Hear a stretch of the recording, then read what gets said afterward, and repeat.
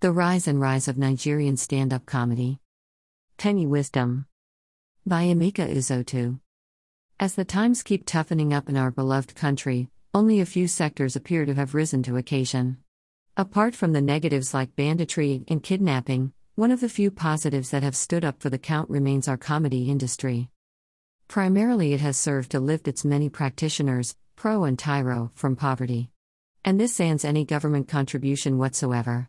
That is apart from the fact that the abysmal performance of the men running our affairs of state often end up providing our stand-ups with the easiest of materials. Also, perhaps more importantly, the prodigious repertoire of our comedians has helped so many of their patrons keep their heads in these thoroughly macadamous times. In fact, next to seeking green bottled solutions to their problems, many Nigerians now bury their elongating sorrows in the reverberating labyrinth of a comedian's joke. The more so these days when they have all but virtually taken over all social media platforms. From Twitter to WhatsApp, through Instagram to Facebook, well before the birth of TikTok, comedy skits now rule okay unhindered. As though programmed by the gods, once you watch one, another pops up. So much that before you can break the laughter hanging tremulous between your lips, half an hour is gone. Initially, the earlier cultivators in comedy's vineyard had only functions like weddings and naming ceremonies to exhibit their wares at. And this to often unpaid paltry appearance fees that had them groveling at the feet of their patrons. Even when they have often had to work as compares, they were hardly paid enough to buy their way home. As was, only a few of them could raise their heads above water those days.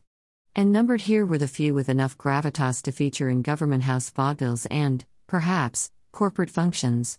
This included the likes of the late John Chukwu and other coeval pathfinders in the then rarefied minefield of Nigerian comedy. Till the rise of Ali Baba Akobame. As the tale unwound, he was joined by no other than Ayomakin, A for short, his erstwhile personal assistant. The glamour train they unleashed was soon boarded by a multitude. So much that presently their top 10 now assumedly boast net worths of anything from 3.2 billion to 500 million naira. While Ali Baba and A are perched at the top, they are hotly pursued by the likes of Basket Mouth, Igodai, Bovi, Julius Agwu, Oki Bakassi, Gordons and Akpororo to name but a few. And this is discountenancing such later revelations like Acapella and Mr. Paul. Like it stood, the earliest acts were mostly restricted to high and low local destinations. This was the climax with a well-received Night of 1,000 Laughs convened by the irrepressible Nollywood maestro Opa Williams. Arguably the godfather of modern Nigerian comedy, after gathering the often disparate acts on one stage, he was to take the show to other African countries after its premiere at the National Theatre in October 1995.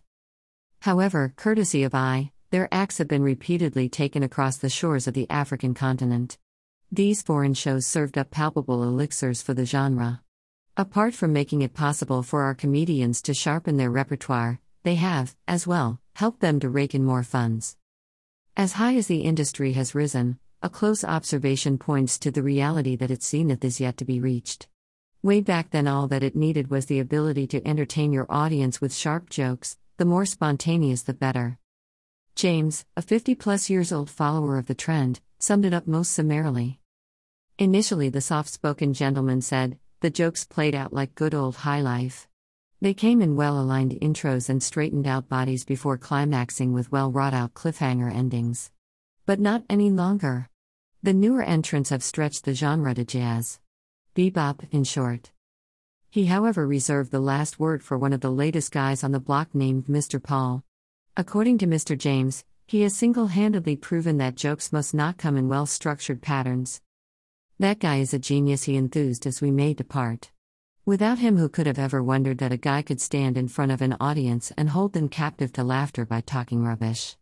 As in yapping total nonsense till he is dragged off as has become his nom. Surely the funny ones are not yet born. Oh yes, for the limit is not nigh yet. Content apart, there is still a yawning gap in the funds attainable. What with the reality that compared with what obtains across these shores it's morning yet in their day of maximum achievement. A truism uncontestable when the highest-grossing comedian in the USA, Jerry Seinfeld, is worth a staggering $920 million. Meanwhile, Jay Leno, who closes in at a distant fifth position, manages $400 million only. Who knows? Perhaps by the time newer acts come in time, we may end up exporting jokes for foreign exchange. Not unlike what we are presently doing with Nollywood. And luckily the path is there for the taking. And like once before, we may yet become the uncontested giant of Africa. Emeka Uzotu, a seasoned journalist and writer, is the editor of NairoWeb.ing. He writes the occasional column Penny Wisdom.